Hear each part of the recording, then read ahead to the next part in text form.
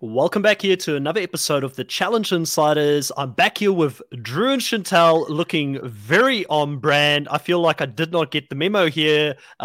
Drew, how are you doing? I'm feeling like goodness gracious, great balls of fire. We got 2 seasons of the challenge to talk about. It is exciting. Chantel, how are you? I'm loving the fact that Drew got the memo and is dressing like a maverick. I'm obsessed with the fact that I get to wear a Halloween costume again, and it's not even October anymore. I love the challenge. I'm wondering why they're pushing this whole Top Gun Mavericks thing, because on this week on The Bachelorette, last week it was also themed with Top Gun, and I don't know. It's not supposed to come out until March 2022. So I don't know what happened, but I'm happy to dress up. Does Top Gun maybe have some sort of a connection to Paramount or something like that? Maybe Paramount has got some rights to it, and obviously Paramount has got a lot to do with a lot of the reality shows now. Drew, you look like you are nodding in agreement there. It is a Paramount release, but also it's been pushed back so many times. It was supposed to come out June of 2020, and then they just kept on pushing it back. So I'm wondering if they were thinking it was going to come out this time around when everybody was starting to film everything, and then all of a sudden it's like, all right, it's coming out way later. Kind of like the James Bond film is been pushed back for 2 years, it seems like. So it's crazy. Yeah. There's a lot of movies like that, sadly. I mean, it's the world we live in right now, where they're trying to find the platform where they can put this on and still make some decent money. Because obviously, to make a movie, costs are pretty high. So, if you only limit it to an HBO type of deal or to a Paramount direct to Paramount to stream, you're cutting out so much when it comes to the audience, people that can watch it, and it becomes very easy to pirate. Not that I would ever do that, but you lose a lot of money, I guess, doing it that way. But this was quite a fun episode. I did like seeing people in their Top Gun suits as well when they were getting ready for the challenge, going into I guess that plane, the fighter jet that went underwater. Overall, really loved seeing everybody in it, and I thought everybody looked really, really good in it. There's something about the Top Gun, I guess, the colors of it, the aviators. Drew, you've got the moustache. Speaking the truth, saying he's very happy to see Maverick Drew showing up here today on the podcast. I thought everybody on the show looked really good in it, and I think you guys are pulling it off as well. I'm really gutted. I couldn't have gotten the gear even if I wanted to, because we're still in lockdown over here. Hopefully soon. I don't know if it's sadly or not, but I already had this. Yeah, no, I bought this after the first Super trailer dropped, and I did a breakdown. I was like, I don't care what they're doing. I want to dress up like them. And so for one season, for one episode, I've donned all of this. So I'm getting my money's worth by wearing it everywhere I can. Well, I'm gonna have to get some more gear. I'm gonna have to up my game as soon as we get out of this lockdown situation. And actually, I should be able to get stuff ordered and sent here, but I'll have to up my game. Start being prepared for all the different potential themes that you could have coming up on these shows. I mean, we had the beach Cancun party scene as well on the All Stars right at the start. So I could have come in even dressing up like that, like TJ. I would have much appreciated it. I love a good dress up. Halloween's my favorite holiday. I didn't do anything for Halloween this year, and so Same. I was like, let me dress up, even though this is not going wild costume styles. But Chris, I always welcome a dress up. So if you ever put in a memo being like, hey, let's dress like this episode, I probably already have my outfit picked out. So I'm a yes. Yeah, okay. I got a cop outfit in my closet right back here. So I probably have a cop. I have a nurse outfit. I have a cat outfit. Those are the immediates. I have a couple lays. I got a couple sombreros. So it's a party. Let's do this. Cowboy hats. Yeah.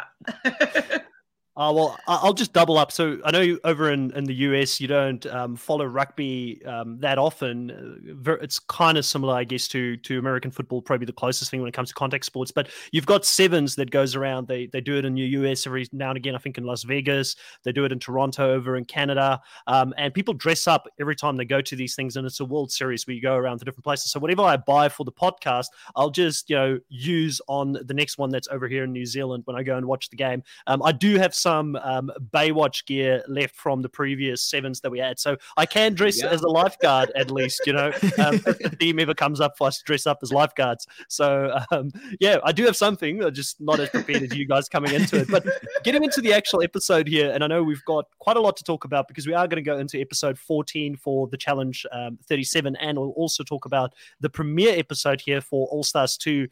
Probably a little bit less to talk about in All Stars 2 because there was a lot of just getting to know people again, and we went into a little bit of that in our preseason draft picks. But for episode 14, a really big focus here in this episode on Amanda. She was all over this episode from beginning to end, and she wasn't afraid to make big waves throughout this episode. Chantel, what did you think of Amanda's performance throughout this episode? That's what we want Amanda on our screen for. She was doing Amanda, and it was exciting. It was fun. It's kind of what we've been waiting for in this season, for the vets starting to turn each other and making moves and making waves and not doing what everybody wants them to do. So I was welcoming the fact that she was trying to take her fate into her own hands, that she was threatening breaking up the Emerald Tribe, or team. I loved everything that Amanda did for the most part. Obviously some of the fights were a little bit out of hand, but what do you expect? Amanda, when she gets her back up against the wall, she definitely lashes out and fights back. So I didn't expect any less. I was actually surprised, though, a little bit by, I'm a Devin stan, but I was a little bit annoyed by Devin this episode. I was like, what? Get out of here. She can't infiltrate Emerald, because you've been protecting her all season. Get out of here, Devin. I wasn't here for him, but I was definitely proud of Amanda. I liked how she had a plan, she executed, and she followed through. So I'm here for it. Drew? Yeah, I completely agree. I mean, Amanda was on point. I'm tired of hearing these confessionals where they're like, I don't think they're here for the right reasons. What am I watching? The Challenge or The Bachelorette? Come on. They're here for the right reasons. They're here to win money. And Amanda showed that she was here to win money. Throw away somebody's playing a toxic game or somebody is playing a selfish game. That's what we're playing here on episode 14, heading into the end game here, heading into, what is it? Going to be 19 episodes are on this season. So if we're in episode 14, heading into 15, it's right around the corner. Throw that selfish garbage down the drain. You're being selfish by trying to be don't come on my team. I like my team. You stay on. I want to win with this team. No. Yeah. I agree. I really enjoyed it. I mean, Devin annoyed me this episode as well. I still like Devin, but I mean, obviously for selfish reasons, he didn't want Amanda to go there, saying that Amanda's going to be the person that's going to bring the team down if she comes over. I do agree that Amanda, I think she can be difficult to work with. If I was there and if I had to choose a team member, I maybe wouldn't want Amanda in my team for the fact that she's going to do her every single time. And if you just say the wrong thing at the wrong time to her, she's going to blow up on you. And I think a great example of this is the relationship between her and Josh this episode. I still love what Amanda brought to the TV. I'm sort of putting myself outside of watching it as a fan, but if I was out there playing the game, I wouldn't use the same argument Devin used because I thought that was a weak source argument, but I wouldn't necessarily want her in my team either, if that makes sense, if I was out there playing the game. Now, Josh and Amanda has a conversation here early in the episode where Amanda really puts him in a corner and gets him to out a name as to who she could potentially infiltrate if she does go over to the Emerald team here. And she absolutely flips on him towards the end here as well. And it's the main reason why Josh really didn't want to tell her anything, but she is just socially, I think this is really showing us, I believe, and I could be on my own thing here. I know a lot of people would still really dislike Josh regardless, and he could never do anything right. But I think we are seeing a little bit of who Josh potentially is outside of the game, when a lot of people are saying they really like him outside of the game. He's a good guy outside of the game because he does try and be everybody's friend. And I think he's here in this episode trying to be Amanda's friend, trying to be loyal to the people he's got in his alliance, but he's getting kind of caught out in the middle because he does say too much. And as a Big Brother player, he should know better. I didn't rate him that highly as a Big Brother player. So once again, it shows that he had some good alliance members next to him that got him to the end, and then he was just the least, I guess, the lesser of two evils when they got to the end, and that's why he won there. But overall, I did feel bad. I don't know if I was the only one. I did feel bad a little bit for Josh here because I did feel like he was getting put in the middle of all of this. No. Nobody else. I'm on my I don't feel bad. The reason why I don't feel bad for Josh is the fact that he was the one. Like, I don't think that Amanda would have said anything if he didn't bring up in the deliberation, like, "Oh, this is the whole team that I want to run with," and she's like, "You didn't say that to me." I don't think she would have brought that up. I think that him trying to play all sides and be everybody's friends is what actually got him in that mess with Amanda. He should know better with Amanda that you don't lie because she will call you out on that lie. And so if he had just kept his mouth shut, he even said it in the episode, if I'm not mistaken, that like, "Oh, I shouldn't have said anything," because I do not think that Amanda would have like called him out on his lies. So I can't really feel sorry for him because he kind of did it to himself, this particular part of the episode. Yeah, Amanda was just bringing up receipts. Josh was the one. I think the thing is that Josh, Devin and Amanda seemed like they were going at each other over and over again, and just kind of like Devin was really laying into Amanda, and then Josh wanted to like intervene to be like, "I'm totally 100% Emerald. I'm gonna back up my friend Devin because I want to show team unity." And that's when Amanda was like, "Where was that team unity when you kind of told me that I could take Tori's spot?" And so I don't feel bad for Josh because he could have said no comment. He could have walked away from the conversation earlier in the bed with Amanda being able to walk away from the pool and stuff. And he could have just not answered it at all. But he answered it. He knew what he was doing.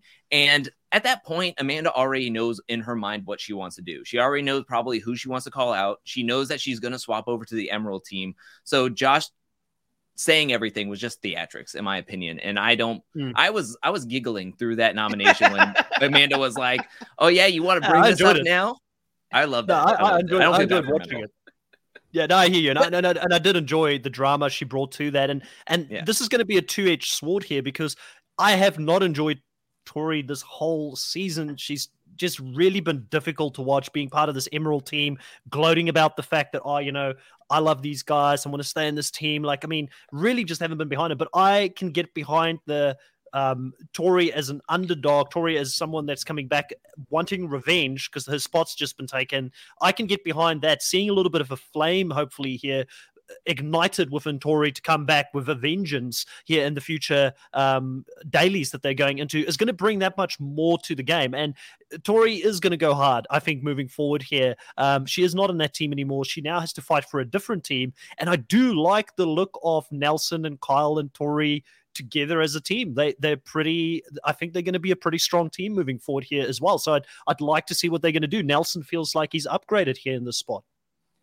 Yeah, I definitely think, like, if you're talking about sheer physicality, I do think that Tori is a lot stronger. She works out. She has a different kind of mindset around fitness and lifting weights and stuff like that. So she's definitely going to be very useful for certain challenges. And seemingly what the next challenge is, they're going to be like going head to head in these kind of, I don't know, it's a throwback thingies, whatever. I don't know what to call them. Those little alleyways ditches or whatnot. It's like little ditches you run into. Yeah. Trenches, yeah. Bridges, whatever. But, so the fact that Tori is a bigger girl is going to play in their favor going against someone small like Amanda. So, and even Nany is pretty small. So, yes, it's going to bode well for her, for that team, for Ruby. So definitely an upgrade in physical. I don't know if it's an upgrade for the mental side of it, because Amanda is usually the puzzle person when it was like the Ruby team. So I hope there will not be a puzzle coming up soon because they might be stumped for a little while. Yeah, they were stumped this episode. I mean, let's just be real. They were stumped this episode. They were having the hardest time. So yeah, I don't think anything's really going to change. I'm just going to be point blank. I don't think anybody's going to change. I think everybody on that team wants to get away from each other as soon as possible. So I could see Tori wanting to leave ASAP. I could see Kyle wanting to leave ASAP. And I just feel like that team is just going to be a mishmash of players that lost eliminations or got swapped out of teams. And that's what's going to happen later on as we get through the game and stuff. And that's what's going to happen. So if that's the case, Drew, how do you feel about Nelson's chances there? Because if Kyle leaves and Tori leaves, and they get replaced hopefully by someone, or Nelson ends up being in a team there of his own. I mean, he's your number one pick here. He's the guy you've been sort of fighting for the whole season, saying he's going to win this thing.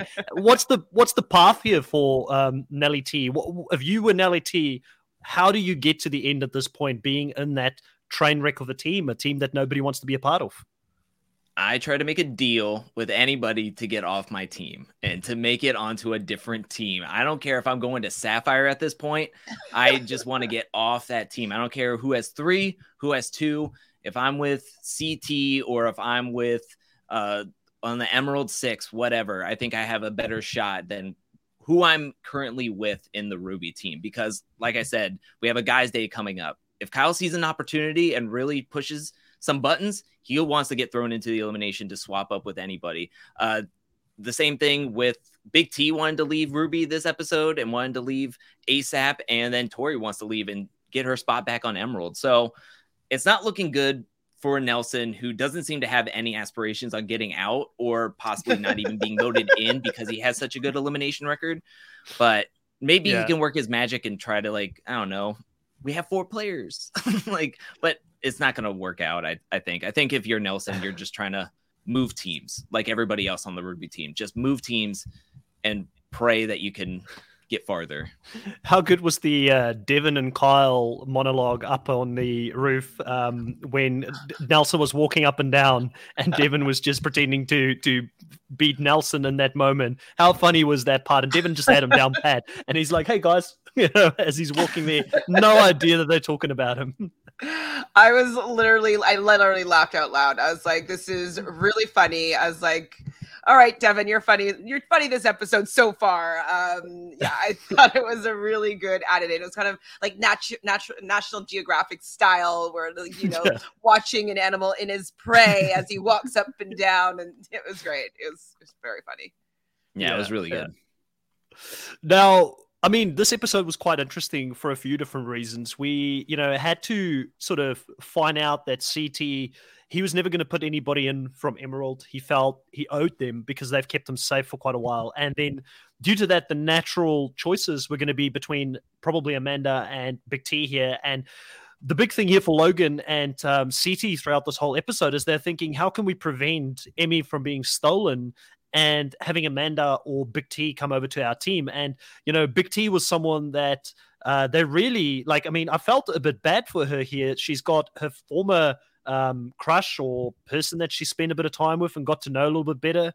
And, someone like CT, who she also had a very close relationship with in the previous season, and they were partners at one point, and both of them are rejecting her outright. I felt really, really bad for Big T here. And I will admit, when she didn't get eliminated at the end, I'm not someone that feels emotional about stuff, but I was a little bit like, oh, you go Big T, you're getting another shot. I was a bit happy for her at the end here because I felt like so many things were going against her. And she just continues to be, I guess, almost like the butt of the jokes or the person that no one wants to work with here. Yeah, I kind of, when she got called back, I was like, oh, I don't even know if she wants to be back anymore. I think that she was kind of like, okay, I did it. I lost. I'm done. And then, I have to come back and still feel like garbage and people not want to work with me and still try to fight to stay here, but I'm probably going to be thrown in every single time until the final. So I kind of felt bad for Big T, just for the fact that I think that her spirit was kind of taken away this season. She just didn't seem as happy as she used to be last season and the seasons before. She kind of had a little bit more fire, and this one, the wind was just taken out of her sails, it seems. So, Big T. She has my heart, but I don't know if this game is right for her. I think that this is one of the hardest seasons, if not her hardest season, because of how long this season has been. And she is a vet, so she's part of the vet truce, but nobody really sees her as an asset or really sees her as a vet. If anything, they see her as expendable, kind of like how Tori was feeling bad about being expendable. Everyone just sees Big T as an expendable in this game. And I hate, we understand how everybody feels about Big T at this point. Yeah. We got it. We've seen the confessionals for 14 episodes. We don't need to see more just dumping. And Logan being like, if she comes over, I'm going to go back to Ruby. I hated Ruby, but that's how much I would go back. It's like, all right, we get it. We're like, I feel like, again, I think Big T wants to be here, and she really takes this seriously, but just to continuously get dumped on over and over and over again, and to have it like nationally put out there for all global stuff, like it sucks. Like it really does. I feel bad for her. And then she can play it off in the aftermath, and I think she can play it off on TV, but I mean, I would feel like garbage, to say the least. Yeah, so Adrienne says that sad that Big T isn't coming back to 38, but happy she's applying to culinary school. So I'm assuming that was in the aftermath. I didn't have time this week to watch the aftermath, or maybe it came out somewhere else. But there was a tweet. If that is, so if Big T is taking a break, I think Drew, it might have been you who spoke about the fact that you want there to be a cutoff after a certain amount of seasons. If you've played, like, say, 3 seasons in a row, have a break, be forced to have a break, then come back, where I think that mentally it takes a toll on you if you've played the show for so long. And I mean, Big T, I think, is just too pure for the show in some ways, where she really wants to make these deep connections and become friends with people. And she does have a bright personality. And I don't want to see that being taken away from her after playing season after season, being betrayed by people she cares about consistently. That is the name of the game. That's what you're going to sign up for when you come and play this game. But it still makes the show more interesting when you see different personality types playing the game. You don't want everybody to be like Kyle, because that's going to get boring as well. You want to see people that are pure of heart playing the game, getting backstabbed, being a deer in headlights. I think variety is the spice of life. And that's why I enjoy seeing Big T there, but I don't want this show that we love to watch, break her and change her from who she is as a person. So I'm happy with her taking a break. I just hope after 1 or 2 or 3 seasons she does come back again, because I love seeing her on my screen, and I'm selfish. She did say in that same post that she wants to train and come back and be a little more of a physical competitor. And so she said that she doesn't think that the time off between this season and next season is enough time for her to get in physical shape. And so she's going to go to culinary school, work on her fitness, and come back as more of a competitor. So if she does that, I can't remember who it was, but I feel like maybe it's like Anissa. We're always like, yeah, come get train and come back and win. I love the idea of that. So if she does train, come back and become somebody that everybody wants to be paired with, that would be awesome. She lives in the UK. Maybe she could hook up with Jenny West and her twin sister and get them to put her on a workout regime and come back as some beast. That would be so cool. I'd be so down for that.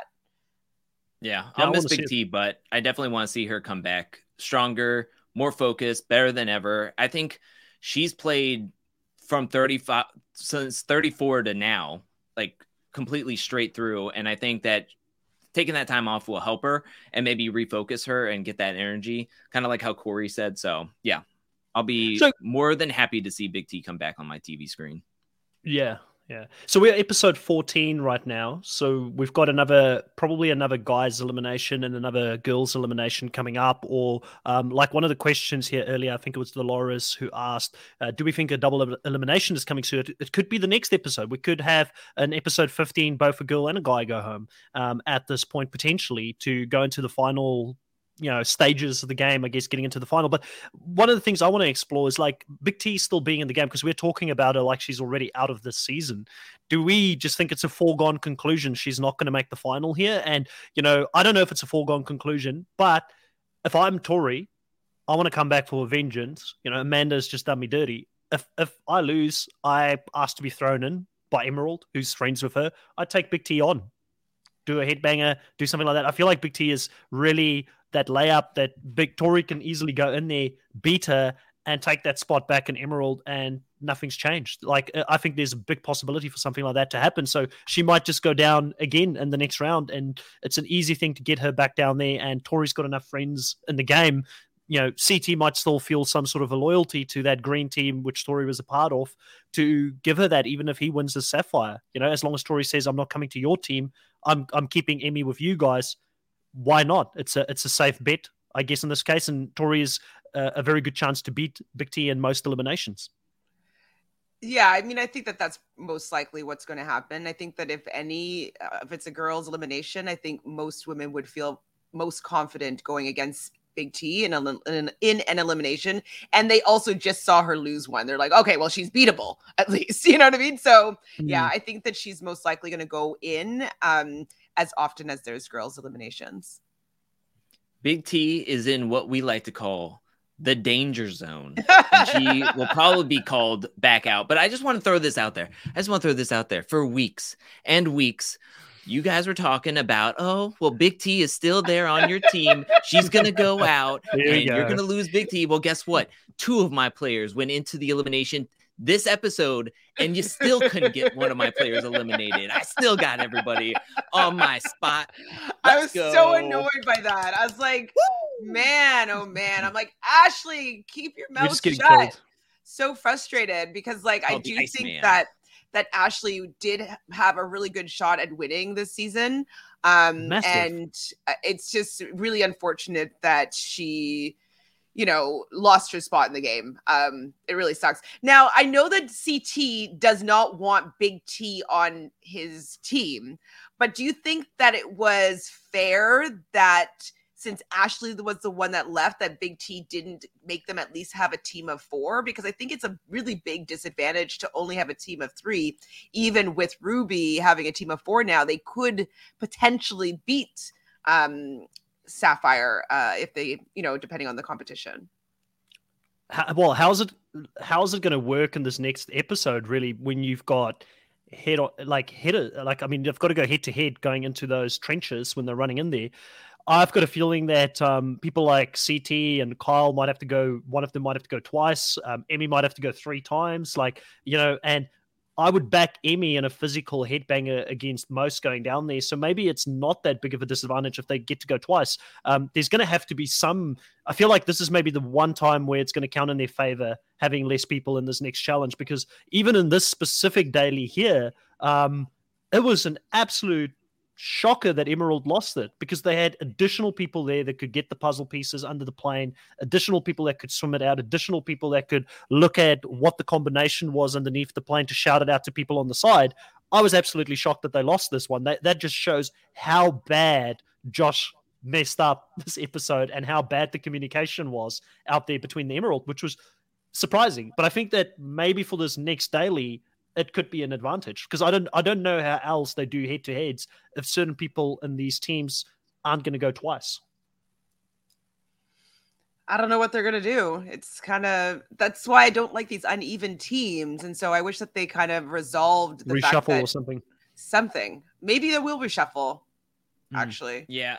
I thought with the collecting of the puzzle pieces, Emerald was going to get it easily because of the 6, but they didn't specify who was going to read what in what order. The communication was terrible. I think Josh gets too frantic, and so when he leaves a puzzle, when he left the puzzle on himself, it reminded me of Total Madness, where he kicked off the puzzle piece like 5 seconds into the truck puzzle daily challenge, where he just kicked it off and he's like, I lost a piece.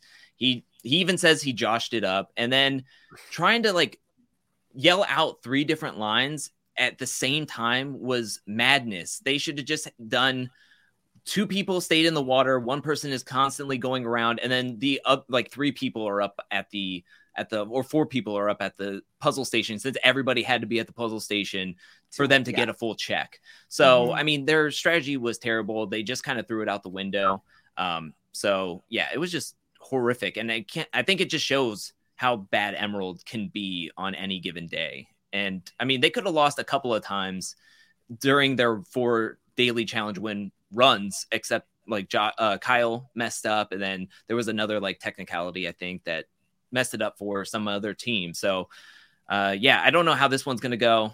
I think Emerald still could do better just because they have 6 people and they'll have fresh legs as they're going through the trenches, but we'll have to see.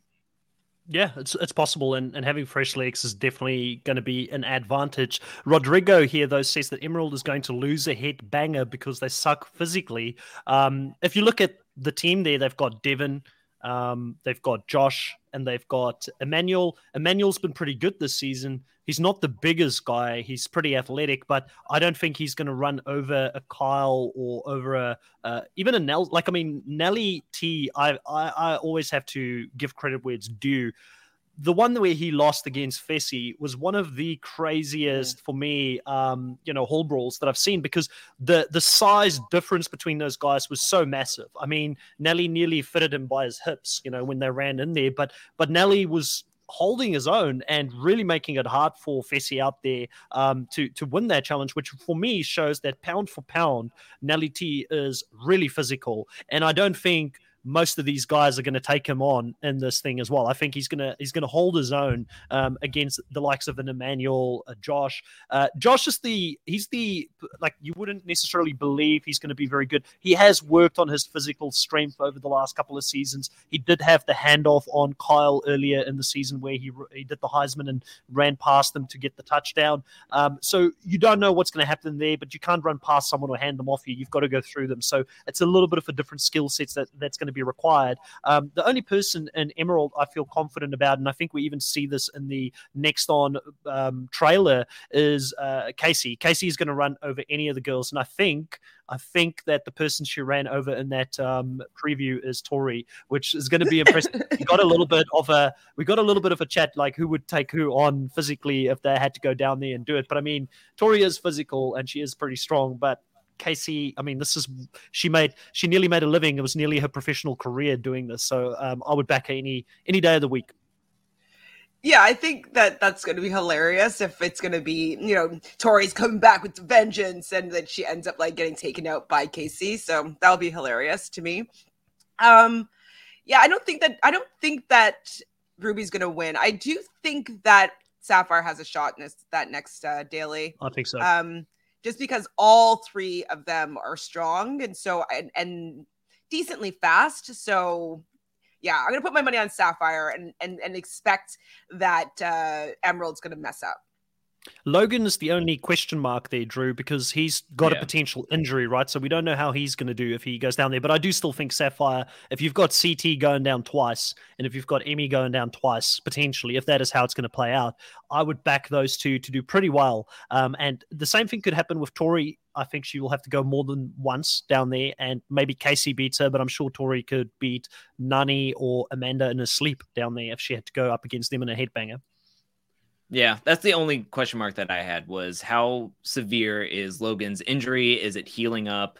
He's going to be going through angles as well as hitting people full on. So it's going to be interesting to see how the strategy is. But I think there's going to be a lot of wall hugging, especially for the men's side. They don't want any heat from CT. I will say the hit from Casey to Tori, it seems like Casey gets to the edge quicker. And so she gets to watch Tori come running full speed, and then she just lets her have it right around the corner instead of them just running at each other, like not knowing. It seems like Casey is like, I'm gonna wait here. I'm gonna get her. I'm gonna pop her one. She's gonna get winded. Oh dear. I can't wait to see it. It's all about technique. It's all about technique, and Casey's got that technique. She knows how to go into contact, You can be a big guy, but if you don't know how to throw your weight around, or a big girl, and you don't know how to throw your weight around, you're not going to be able to get them off balance. So I can't wait to see that. But I also wanted to touch on, I guess, Ashley here. And Sam, welcome back to the live stream. It's great to have you back.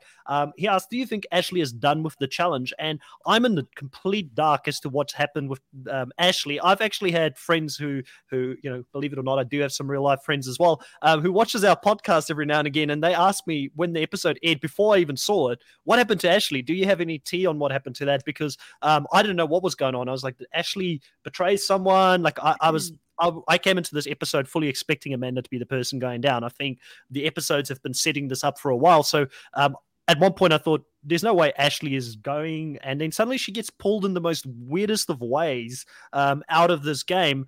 Is there anything that we can talk about, speculate, or is this something that we shouldn't be talking about? Like, what do we know? So apparently she got into a fight with Josh and made a comment about his sexuality. And Josh was very upset by it, went to the producers, also Logan and Devin went to the producers as well and saying that she can't be saying things like this, especially on camera. Like, we want her off the show. So they kind of went to the producers and said that she can't be here anymore. So that's all I know. Do you know any more, Drew? No, I don't know much else. What you just said is like the rumor that I've been hearing is that rumor, speculation / T accounts all saying it. So yeah, that's basically all I've heard as well.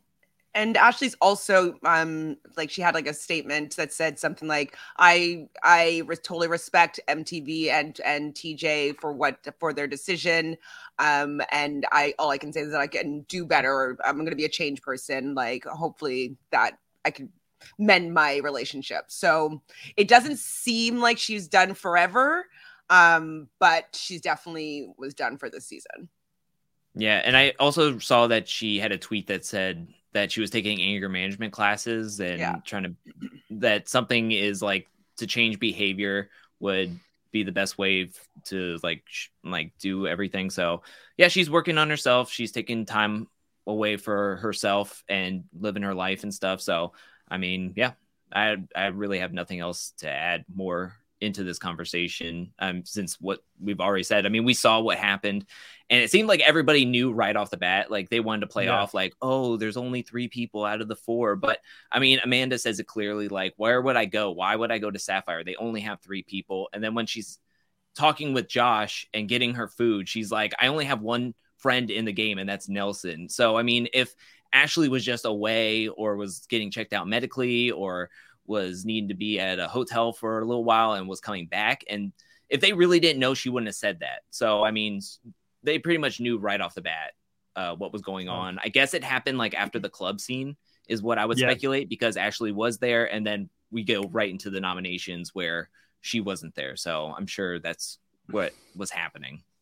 Yeah, and I was wondering if it had to do something with the fact that Ashley seemed to want to save Amanda if she could in that instance, and CT didn't want to move on who they were going to vote for, and he was very gung-ho on not putting someone from Emerald in there because Emerald's been keeping him safe, and he didn't want to go there, which makes sense. And I wasn't too sure if that's maybe what got her really angry, and maybe that's something where she popped off, which Ashley does do. She does pop off on people, and it's a shame to see, because I agree with Chantel. She's had a good season. She was in a very strong team. This specific challenge, the communication between her and CT, like, it just once again showed why CT wanted to work with her last season, which didn't end up working for them, because CT and Ashley seem to have a good rhythm between the two of them when they are in a flow state. They both trust each other.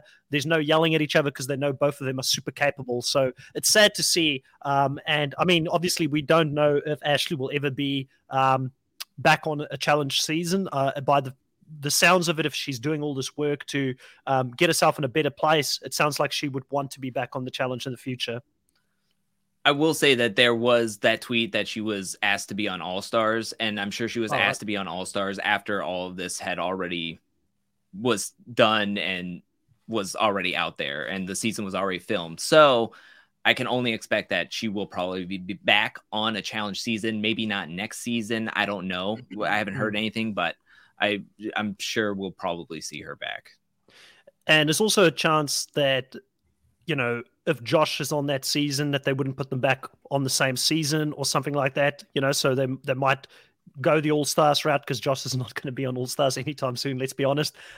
So yeah, I mean, I hope she does come back. I hope that she gets herself in a good place. And yeah, I mean, we don't know what happened behind the scenes and what was said, but it does not sound good. I've got to be honest. Like, it's hard to defend Ashley if that is what happened, but we don't know much more on that, so we can't really talk to it too much at this stage. We also had here Rodrigo asking, was I the only one laughing when Nani and the rest of the Emerald team said that they carried Amanda when Nani can't even walk on her own without someone in the game helping her?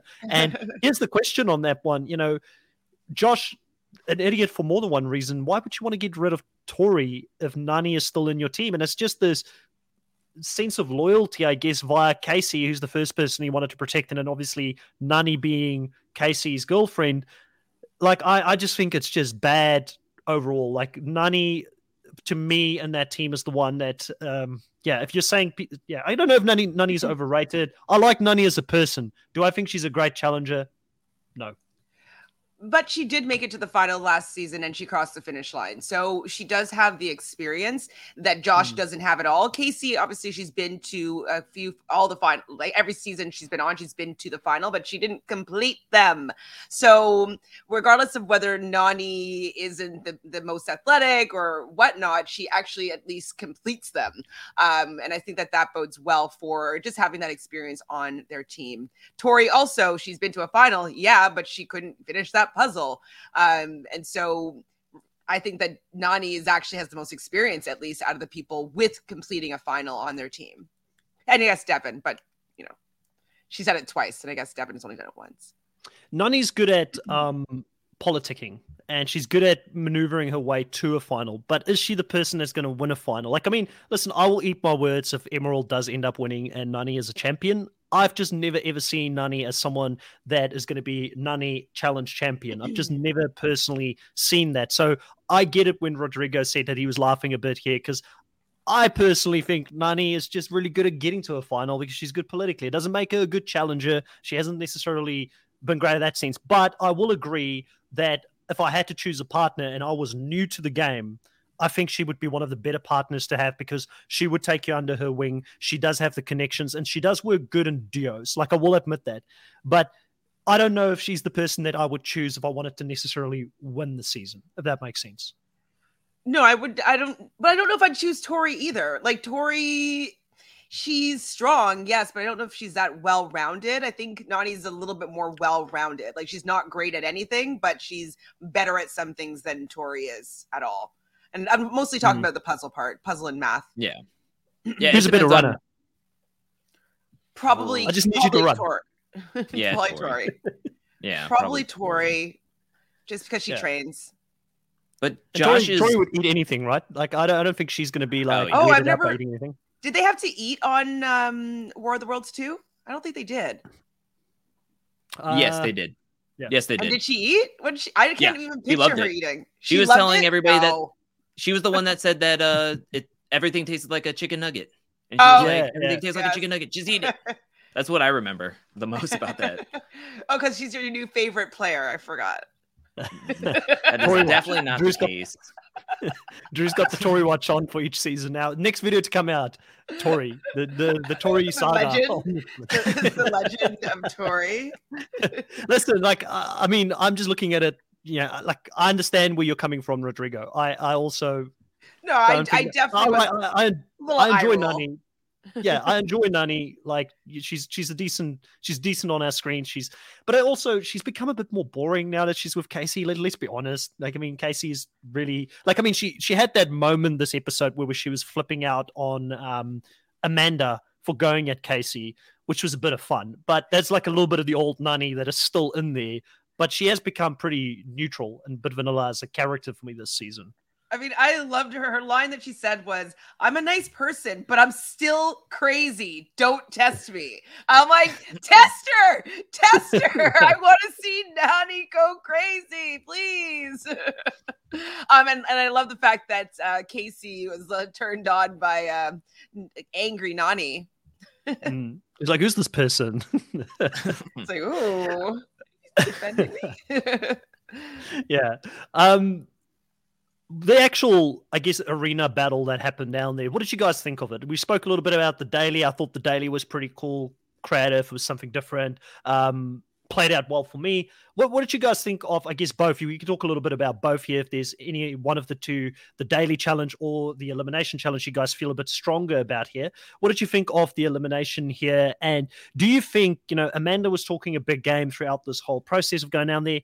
Do you think if it was a puzzle type of thing that she was going down there, she would have taken the shot here at Tori? Or do you think that was never going to be an option for her due to the fact that if she did choose someone from Emerald, it would have taken a number down, which would have meant she would have eventually had to take the spot of Nani or Casey. And I felt like she wasn't completely willing to burn that bridge with Josh.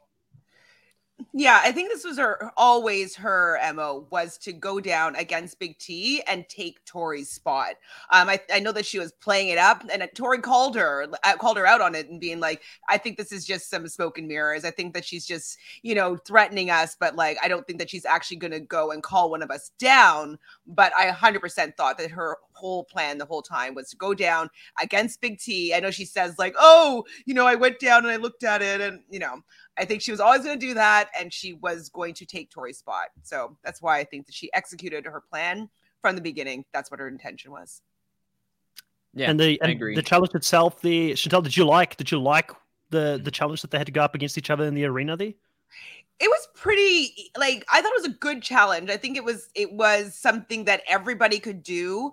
And the fact that Amanda didn't freak out, she just was doing it in slow little increments, and she was just being steady and kind of meticulous about it. I thought it was really, I thought it was a good challenge for that. And I think that she, when she got to the top, I got a little emotional for her because I know she is playing for her family. I know she's a little bit wild and she pops off, but I think to the core, she is a good person that wants to do well and wants to be people to like her and think that she's a good competitor. I think she still has all that, even though she puts up this wall. So when she got to the top, I felt for her. And when she jumped, I was like, I was kind of rooting for her there, being like, yes, you do it, Amanda, you hit that bell. So I liked it. And I got worried for a second that Big T was going to beat her. But then that disappeared pretty quickly. Yeah, I really like both. This is one of the episodes where I like both competitions in the episode. That I thought the daily was pretty good. It worked on communication. It worked on skills. It worked on teamwork, puzzles. There was some physicality to it. And there was a little bit of flair with the mock-up airplane and the jet fighter. And everybody gets to kind of have their fun with the jet fighter suits and stuff. And I enjoyed this elimination for the sole fact that I think it was even keel for both competitors. One didn't have an inherent better ability than the other one in this challenge. That both Big T and Amanda were doing well. Amanda got off to an early lead, then they got locked in a deadlock at vault 4, and then all of a sudden Amanda just kind of kept her good rhythm and was able to get the win. I thought it was a really decent matchup. I will say that I would like to see a little bit more headbangers for the women on the women's side. I mean, we got a pole wrestle from Kyle and Ed, and what have we gotten with the women was undigging tires up and then hit battering ram with a rocket on targets, and now vaults. There was one hall brawl though. There was one, but I would like to see a little bit more of, because I always think that the women have more physicality than I think that what the challenge and even the competitors give them credit for. And I've always felt like they bring up the better matchups than even some of the guy matchups that we've seen. So I would like to see a little bit more. I would like to see a pole wrestle once in a while, but I did enjoy this one. It had some creativity, and Amanda had a very impressive win. Yeah, I like both challenges as well. I can't add much to what you just said there, Drew, for the daily and also for the challenge at the end. I think the only thing that sort of stood out for me was that, yes, Amanda stayed calm, but also Amanda, I think, had a consistent pace throughout it as well, which she kept, which, when it comes to endurance and any small incremental movements that you make actually will save energy as you go up that I guess the beams that she was pulling out, where with Big T she was a bit more frantic, a little bit more flustered, making bigger movements, and her forearms started giving out on her towards the end, and she was really struggling to get up there, which was sad to see. And Amanda doesn't have the best elimination record from memory. I think she's got 2 wins and 6 losses going into this one. So for her, she would have been really nervous going down into that. But what was really funny for me in this episode was where people were saying, Amanda would really want to go down there or anything like that, and she's not going to try and prove a point. And I was like, do you guys not watch Final Reckoning? When she was putting herself in there with Zach? She's like, just to prove a point, I will go down there. She's that type of person, very stubborn. So that's why I said, I agree. She's probably a really nice person outside of the game. I think, she does, to be a nurse, you have to be a caring person to a certain degree. You're not going to be in that type of profession if you're not a caring person and care more about others than yourself. And she had to put herself in harm's way in the midst of everything when it was at its worst, right? So I really take my hat off to her and salute the people the frontline workers that have been busy helping people out there throughout the last couple of years. So that's admirable in itself. But in the game of the challenge, I think that's the whole reason why I would find it so hard to work with her, because if she gets an idea in her head, if you say the wrong thing to her at the wrong time, I think it's going to be impossible to turn her around. And I know this very well because I've got a sister who's very similar to this as well. So I know that type of personality. It's like, okay, you're going to do you. I'm not going to be able to convince you differently, So, and that's not the type of person you want to be in a partnership with or in a team. So I understand why Emerald didn't want to get her. And when she chose to go there, Devin is like, this is the kiss of death.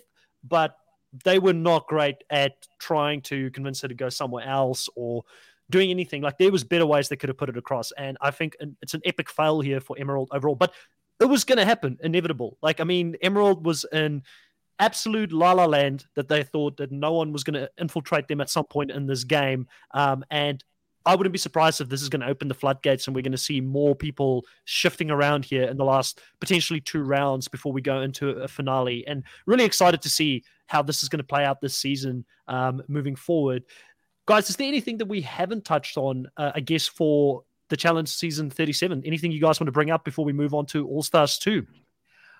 Just the last little bit. TJ seemed happy that Amanda infiltrated Emerald. So I'm wondering if that means that he has a little bit of a shakeup coming up, because I think he was also maybe a little bit bored with nobody infiltrating and like what's going on here. So I feel like a shakeup is coming.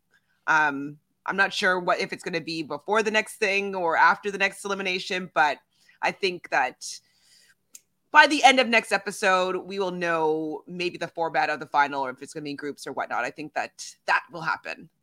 I hope. Yeah. The only thing I wanted to bring up was that I really appreciated what the challenge did, because I think in the past they would have just said, oh, somebody already went home, we're not going to have an elimination.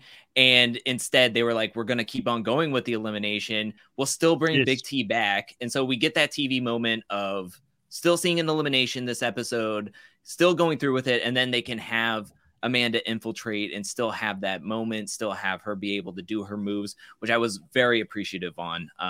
Hats off to MTV for doing that and giving us that moment. So I was very happy with that. So happy. I hate no eliminations, which we're going to probably talk about in like 5 minutes. Yeah. And it's the key thing here, Drew, is what you said about allowing strategy to play out. Like we've seen it a few times in the past where we're like, yes, a plan is action. It's going to happen this episode. And then whop, no elimination, or we're going to change something up so that can't happen moving forward. And I think we were even disappointed until last season in All-Stars 1 when finally the format of the show, when it was changing, people were starting to use it strategically, and then we ended at 1 round probably or 2 rounds too early, because there was a lot of kumbaya in All-Stars 1 where people were working together. It didn't seem to be much hurt feelings between people. I thought it was pretty straightforward, where a big group of people were able to keep themselves safe going into the end game, and we were just going to start seeing that strategy, and we just didn't see it, where we do see this here in the Challenge 37. But segueing into All-Stars 2, we have got some explosive characters coming back for All-Stars 2. And, I kind of slept on Tina when we did this preseason draft picks. And I didn't put 2 and 2 together because she looked somewhat different on the photos when I looked at it. I didn't realize she was the girl who punched Beth. And as soon as I saw that, I was like, I saw both those seasons with her on it. And now I feel like I've missed out so much, Chantel, and you've got her in your team. Didn't I say that when I drafted her? Did I say maybe like you did, with the draft with the punch? I had to have brought it up because like that's Tina. Like yeah, it just went over my head, and I was somewhere in La La Land when we were doing this, but she was all over this first episode, doing all the confessionals, doing a lot, and I really enjoyed what she brought to the show. And I feel like if she stays long enough, this is going to be an explosive season, because she is not going to hold back this season at all. And I'm loving the fact that she's going to be on our screens again. She says that she's a bit more mature now coming back into the show. She's got kids and all that, but she's still the same person we saw back, in the day when she was playing. To me, I don't feel like she's changed that much at all. Did anybody else have deja vu? She's pretty similar to me, and we're seeing in the season trailer where she's banging pots and pans, saying "Nice Tina is gone." I'm just like, was she ever here? Yeah, Tina is fantastic. I loved every moment that she was on the screen. I think she's gotten better. I'm not gonna lie. I there was some moments back in the day where I was like, "Oh, Tina, Tina's doing Tina again." And then coming back this season, I was like, "Is she gonna mature? How much Tina is still left in Tina?" And she came back, and it's kind of like in All-Star season 1 where Katie was like, "It's like we're reverting back 20 years ago, back to our 20s." And Tina was like, "I don't have kids. I have a husband. I don't work, and I got a pool. And now I'm here, and I'm ready to just." Cut somebody is basically what she said to John A at the bar. So I mean, yeah, she had the most confessionals with 8 that I counted in points. So Chantel, you had all those points given to you. I have them all. I have all the points racked up. I watched this episode like 3 times to make sure I got everything down pat. But yeah, Tina was amazing. Well, I guess it's a great point. Like, let's move into the points, because I'm very interested to see who got what points for this episode and who is sitting where. And we can have a look at I guess we can share who we've got in our teams up front as well. And then we can sort of have a chat about that as well. But I think that Tina and Ayanna were 2 of the people that were probably on our screens the most here in the opening episode. So both Drew and Chantel, I've got a sneaky suspicion you guys are pulling away here with the points early on.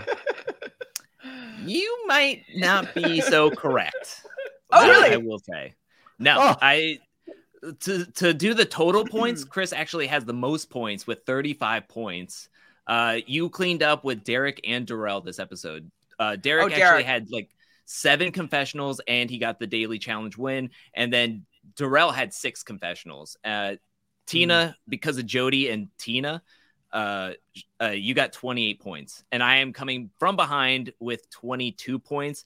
Tech and Nehemiah were my point getters in the confessionals, but I have 22 points. But it is only episode 1, and we haven't gotten an elimination. I'm praying Nehemiah can pull it out since he is officially in the elimination. So is Ayanna. So I'm really pushing out for those 6 points to get 2 elimination wins. But yeah, Chris, you're cleaning up with. They're putting Derek and Darrell up front, and they want them to be the faces. And Darrell's having an amazing confessionals. I won't lie. I was so shocked when we did the draft picks that I got both Darrell and Derek. I did not think I was going to get Derek come back to me. And for me, I think that Derek, like we said in our draft picks, he does a lot of work behind the scenes for the challenge with his podcast. He does a lot of social media stuff for it. So I do think that they want to push that. But another person here who had quite a bit of confessionals early on, I guess, was Brad coming back in. And there's a lot of talk about Brad, Drew, being someone that has got a reputation in the challenge, and he believes he can stand up with the best here. He's had some tough stuff happening in his personal life, losing his job during what's happened over the last year, and he wants to come back to prove himself. And we know that there's some other stuff happening outside of the game as well, where he wants to prove that he can be a responsible dad. And then the other person here, if we're looking at the men, because we've been talking about Darrell and Derek, and we'll go to the ladies pretty soon. I thought Brad had quite a lot of early, just enough for us to know who he is and he's there.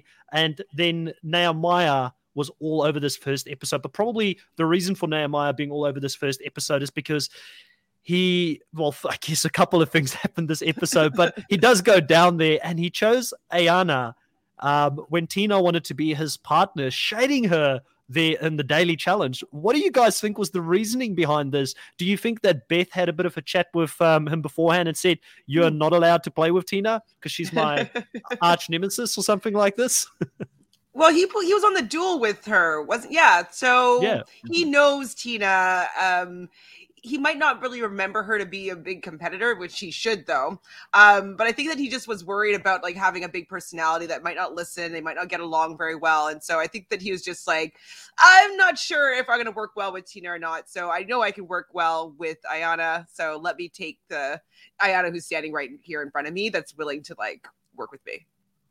Yeah, there was a lot of questionable pairings to the point where I think it's like, you know how you're having group projects in class and you kind of just like when they're saying pair up and you don't really know too many people. So you just like look and you're like, we're sitting next to each other. We'll do it. We'll be paired up. I think that's what the mentality was for these early pairings, that they had the women on the bottom, the men on top, and they were just like, oh yeah, we'll just, and the same thing happened with Leah, with Laterian, the same thing with Steve and Tina at the end, when Steve was just standing there kind of like, I don't know what to do. And Tina was like, all right, I'll be partnered up with you. I think unless they had that connection, kind of like Darrell and Kendall, I think everybody, or Jody and Derek, I think everybody was just like, oh, I'll pick you.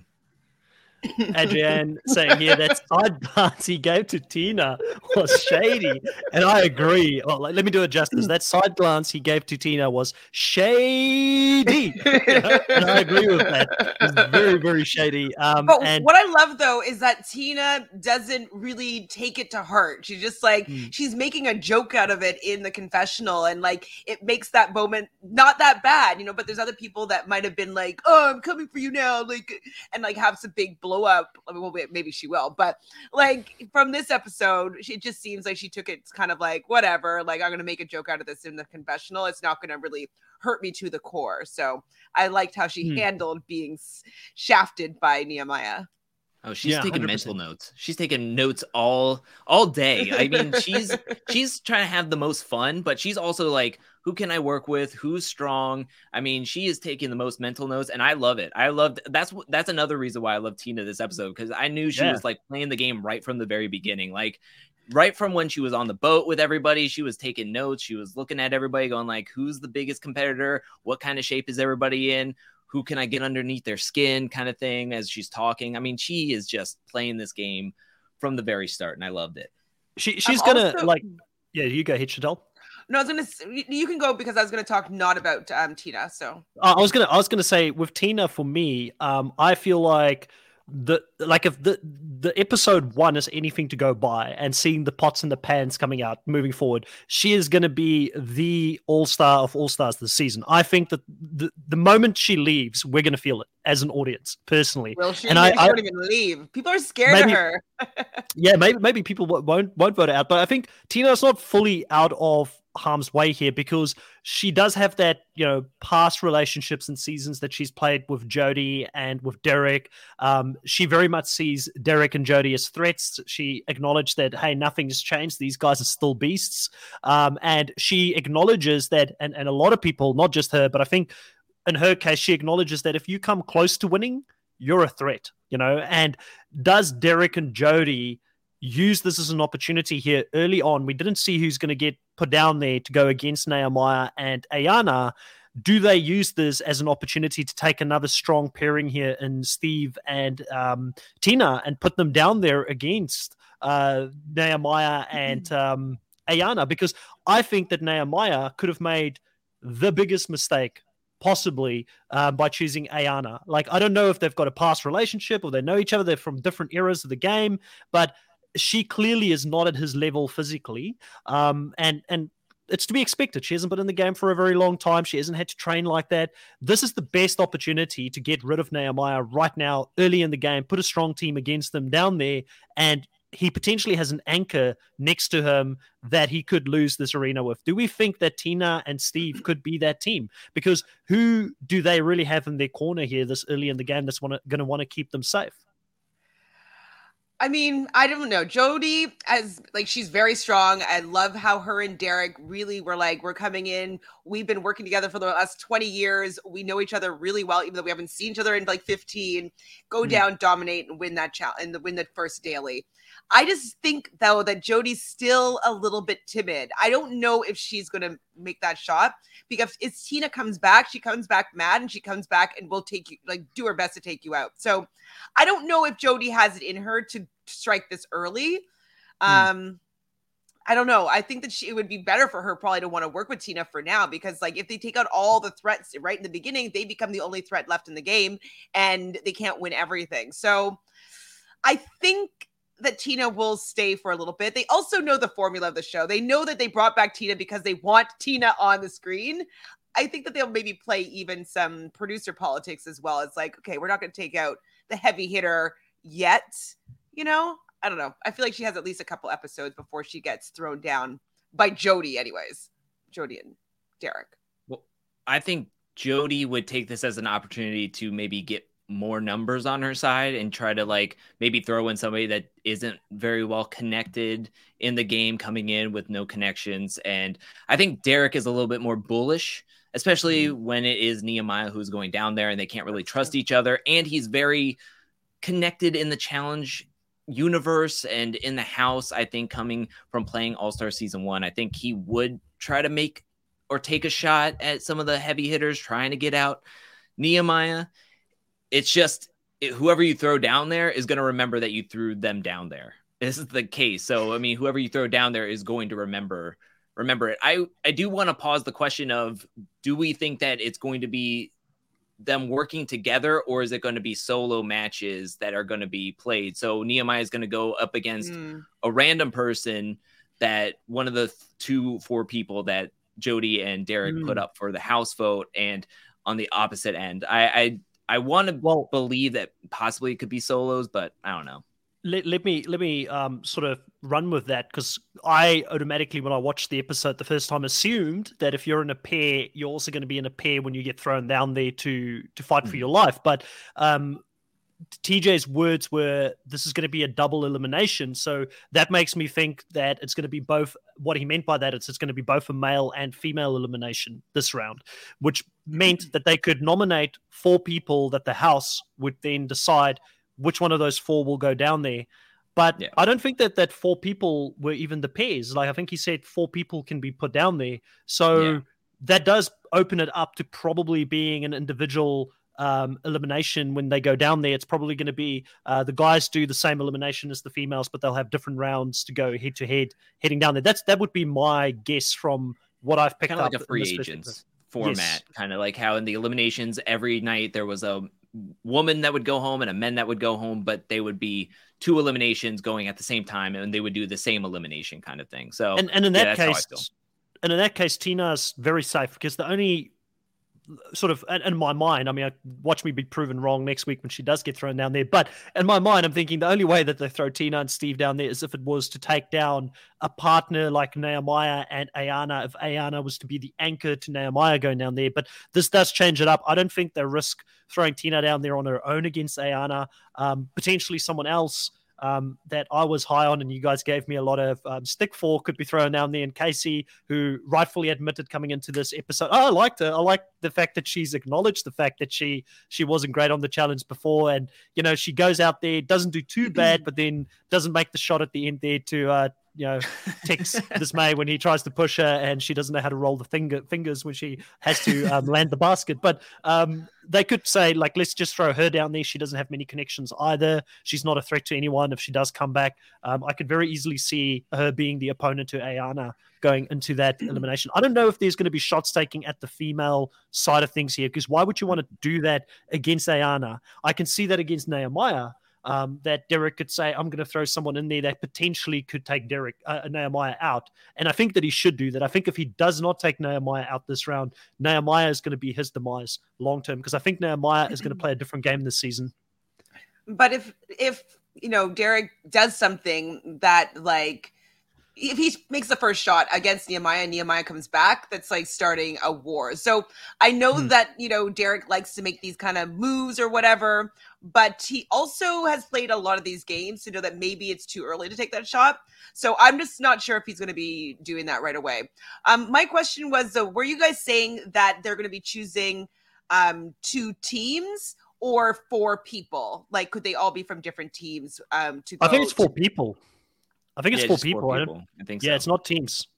Yeah, 2 men, 2 women. And I think, he didn't say 2 teams or anything. I think the teams just get you, or pairs or solo, whatever they're in, gets you the win, helps you to win, gets you into safety, or man for himself, or gets thrown into the elimination. Other than that, it's a solo kind of way they're going about it, which is very much like a free agents vibe, which I was very excited about hearing, especially when he said there's a possibility you could be thrown into the elimination. I was like, ooh, kill card? And then it was like, no, just a house vote. And I was like, okay, I'll take it. Speaking the truth here, says I'm curious as to why they seem to be playing into the Derek Nehemiah dynamic of it all. I think there's more than one reason. Firstly, Nehemiah was and again, finally they listened to us and brought back whoever finishes last goes straight into the elimination. Finally, they're doing that, which I think both myself and Chantel have been asking for quite a long time here. And obviously with Nehemiah going down there and Derek having the power to send someone up against them, that creates an interesting storyline. But I also think that it sets up a bigger storyline where at some point, either those two are going to learn to work together and trust each other and they're going to need each other in the game, or it's going to accumulate and both of them going head to head, either one of them taking a shot at the other or they both end up going up against each other. And I found it quite funny or amusing when Nehemiah said that Derek is intimidated by him, because Nehemiah does have this self-belief where he's just like, I am a beast and I'm a Goliath in this game. I can take anyone out. But I'm like, Derek is pretty good in his own right. I'm sure he's not intimidated. I think that just politically, they just don't jive potentially within the game. And I love both of these guys, so it saddens me to see them go up against each other. They were my number 1 and number 2 pick last season. I don't know if I think Derek is that strong strategically, and we know that Nehemiah doesn't play that way. So I'm hoping that they both decide to play together strategically, and that would probably be their best bet in doing well in this season, because physically they're quite strong. I can see them passing back and forth, daily wins, absolutely. And so if they're working together instead of striking against each other, I think that they will have longer. They'll get to the end more likely than if they're going against each other. So hopefully they both get strategic, decide to work together, keep their enemy close, and maybe strike right before the final. I think we get a good old-fashioned challenge rivalry here, and they are not going to work together. They were talking about how each other is shady. They can't trust each other.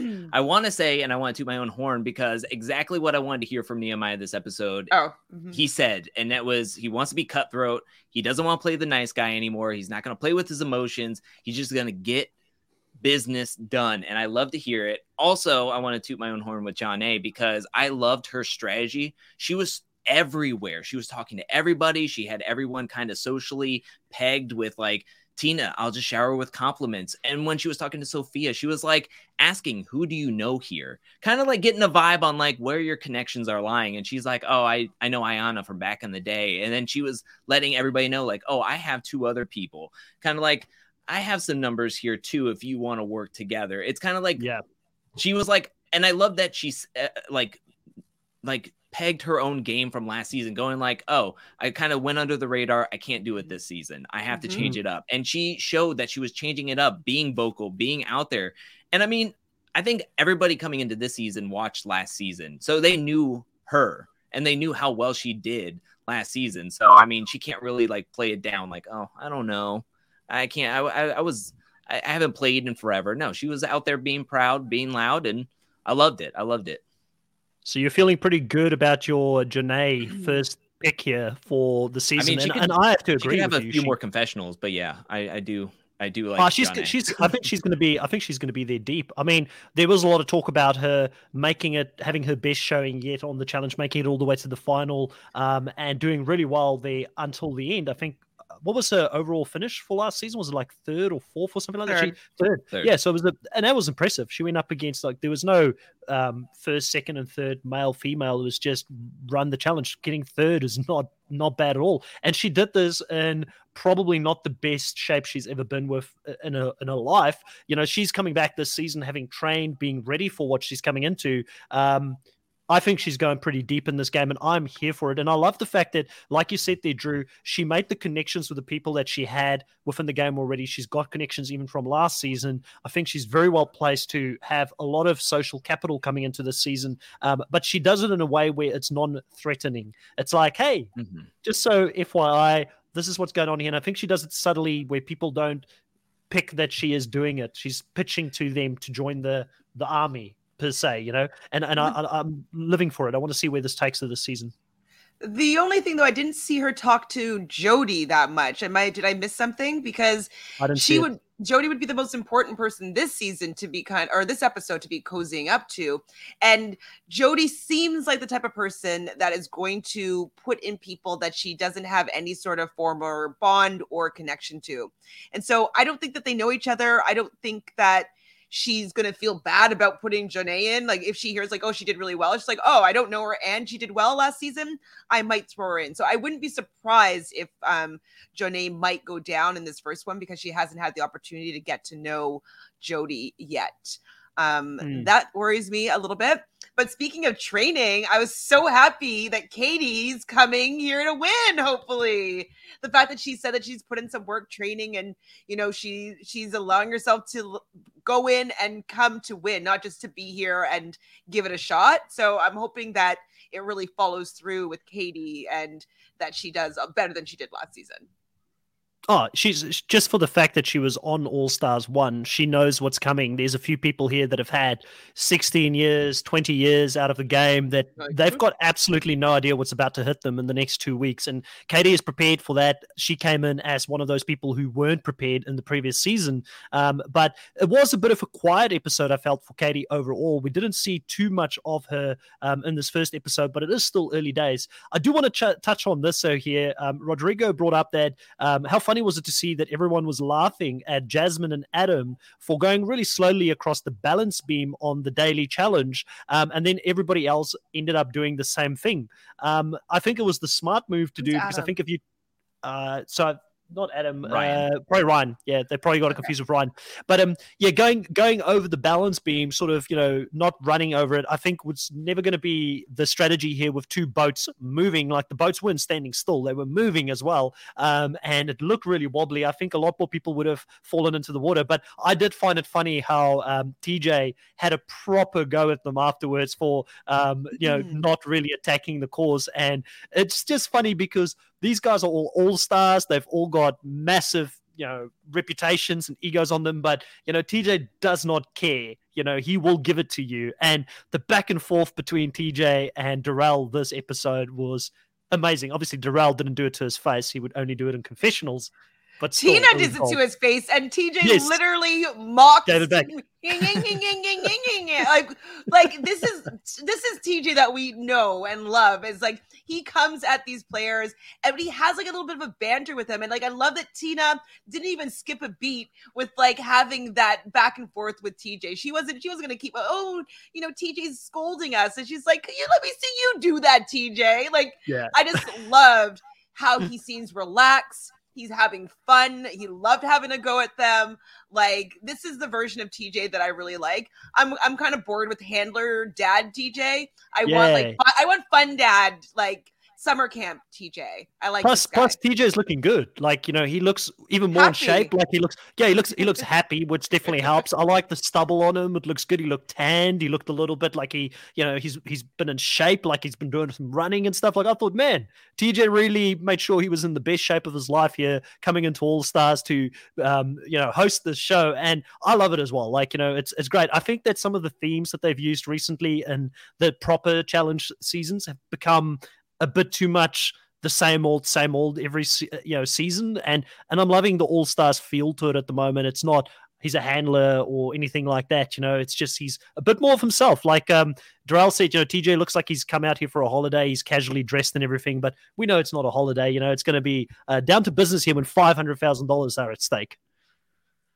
Yeah, yes, lots of money. I think back to like TJ when he was riding his bicycle in the middle of like Cutthroat. And he was like talking to the teams while they were like running this full course down this like flight path. When Cyrus in Gauntlet 2 was like frustrated with the results and was getting in TJ's face, and TJ was giving it back to him. I mean, I think even he transfers back, and I loved him in All Stars 1 and how much he was laughing and joking around with everybody. Like, I can't wait for this trivia challenge that's coming up. Like, it's going to be great.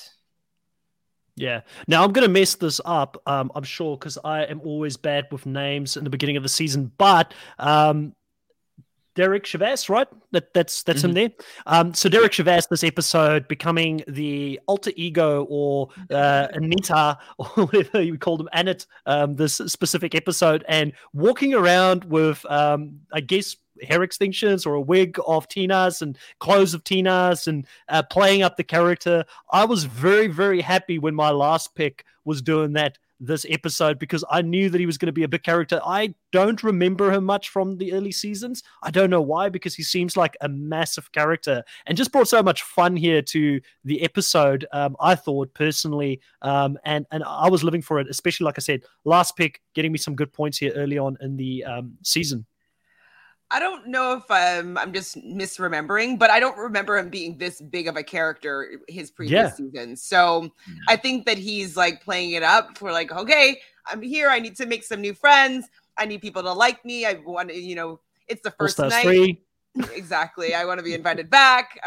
So yeah, I think he's laying it on a little bit just because like he's probably the least known, even from some of the people that I haven't seen in like 15 years. Like I don't really remember much of him, even though he's been on a couple more seasons than some of the other people.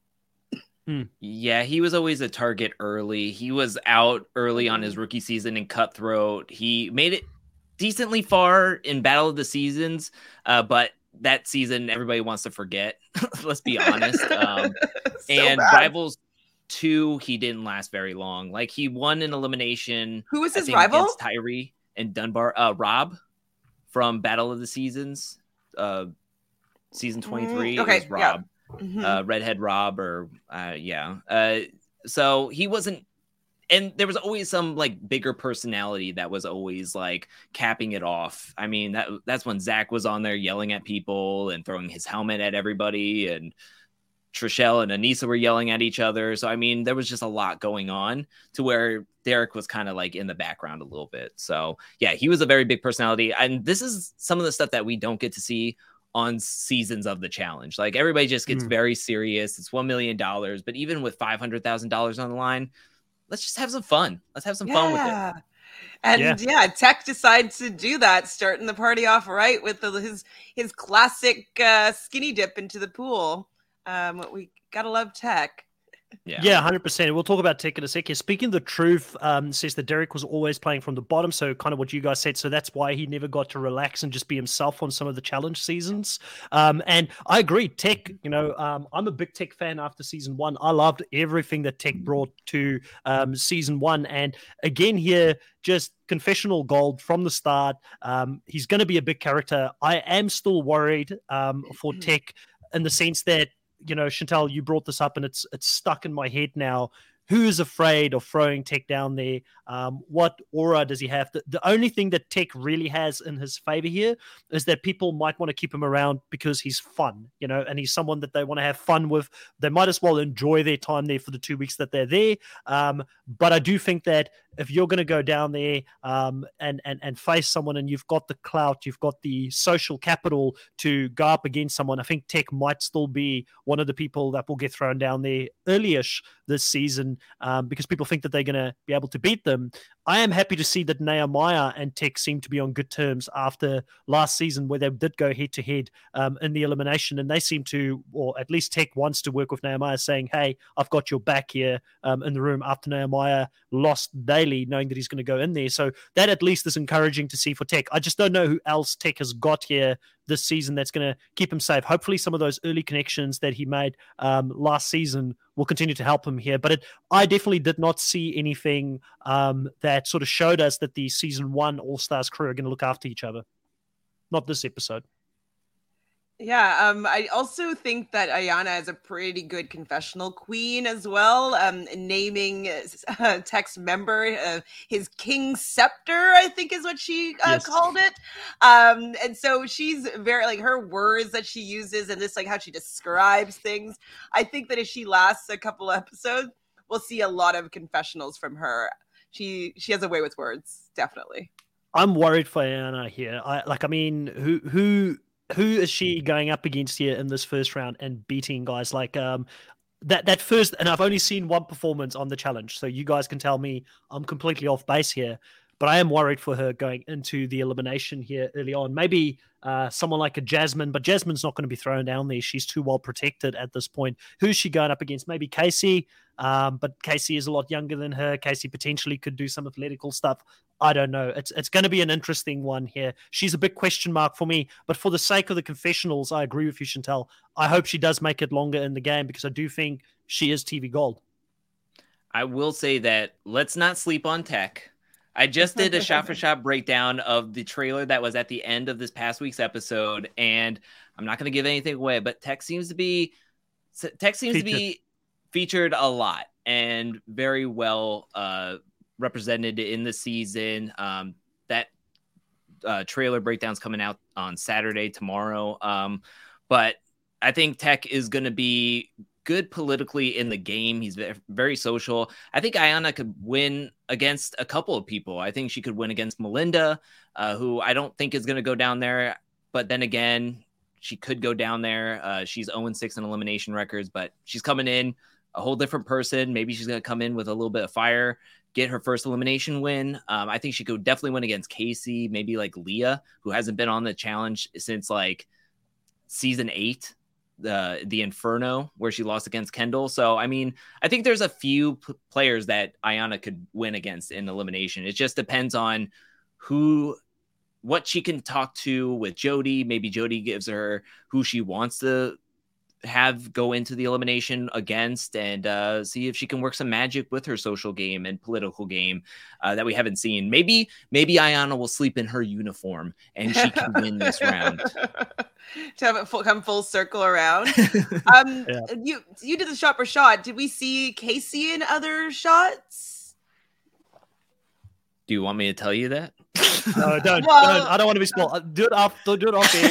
Last time I watched your breakdown, which it's not your fault. It's definitely the producers showing us too much. I feel like for season 37, I saw more than what I wanted to see because it spoiled a couple of eliminations for me. So I think that with this one, sadly, I'm going to give it a skip because I don't want to be spoiled. And the producers should do better to not spoil us on what's going to happen in the eliminations. But I want to come into these things oblivious. So you guys talk about it off air. Don't break my heart this early. I've got Casey in my team. Let me have a false sense of hope or security here early on in the season. One of the other things I wanted to talk about, something that stood out for me, and I don't know if it was something that stood out for anybody else, because I'm new to the show, I'm trying to get to know a lot of, I say new, I'm new to the earlier characters prior to Fresh Meats 2, and I've seen 2 seasons prior to Fresh Meats 2, so I know a few of the earlier players like Tina and Jody and then that are coming back here, but one of the players I don't know is Janelle, and Janelle had a conversation with with Darrell here early on, and they know each other from outside of the game. They're both champions. They're both going to keep it quiet. They know each other. I like Janelle. She seems someone that is quietly confident in her own ability. I feel like she and Darrell together are going to do some damage here in this season. And I felt like we saw this specific scene for a reason early on here, that they do have that outside connection. It's either going to come back to bite them in the butt or they're going to take it very deep. And Darrell is all over this first episode. So by proxy, if he can bring someone like a Janelle in here, I'm expecting big things from her here with Darrell in this season. What are your feelings about seeing Janelle come back here for this episode? And what can we expect for her, for those people that are listening to this podcast that are similar to myself, that are new to the show, that haven't seen some of these OGs play the game? Can we expect big things from the former Inferno 3 champion here coming back in the game? I think so, especially if she's going to be linking up with Darrell. And so if they have the opportunity to work together, they will. So I think that they are going to be a duo that's going to be a force to be reckoned with. From what I remember from her previous season, she's like not really afraid of anybody. Like she will go down, she will compete. She's not scared. Like she's not a timid player. She's pretty athletic. She has a win. Like she is a winner type of personality. And so I think that she's going to do well. I expect her to do well, and especially if she has this really great connection with Darrell. Darrell doesn't really like losing. So if he has this connection, I can see them working well together to go far in the game. So I have high hopes. Oh, wow. Yeah. I didn't know that. Yeah, so Adriana here said that Janelle said on the Mike Lewis podcast that she auditioned for Real World because of her connection with Darrell. So I'm here for those two, which is great. Like, I mean, I love seeing these connections. I love hearing about people that have got these secret alliances outside. And you can only get this when you haven't seen these people on your screen every season. That's what's made the actual challenge a little bit stale and boring, because the alliances have just been set by playing the game together for 6 seasons in a row or 8 seasons in a row. But with the way it's working now, with they're making enough changes, even from All Stars 1 to All Stars 2, and having a different cast here. It is actually opening it up, the floodgates, where it is going to be less predictable to see who's going to go deep in the game, because Janelle might have this connection to Darrell, but does she have this connection with other people this season that are going to keep her safe as well? Darrell is a very important person to have, but if he's going to try and keep it a secret, there's only going to be that much he can do to keep us safe before people are going to catch on that they do have a better or bigger connection than what he's sort of letting on to. I did notice that here in the first episode as well, that my first pick for this season for the females, Kendall, was paired up with Darrell. No surprise, because they have got a very well-known friendship in the game, and they both seem to do pretty well together here as well. So Kendall was pretty quiet this episode. We didn't see too much of her, just enough to know that she's on the season, and enough to give me hope that there's more to come at a later stage within the game, and that she will hopefully make it further. We did get her talking about the fact that she was very gutted about leaving one elimination before the finale started, and that this season she would really like to get into the finale. And I still think she could be very threatening when it comes to the endurance side of that. I don't know how well she's going to do with puzzles or eating different things and all that, but could be potentially another person that could be slept on. I'm very interested to see how this season's going to play out. But one thing I will say is that every single person this episode got a confessional. Like, I don't think anybody was skipped. So hats off to the Challenge All-Stars producers for giving everybody confessional. It was very confusing to try and podcast about it, because there was just so much happening and so many notes that needed to be taken here.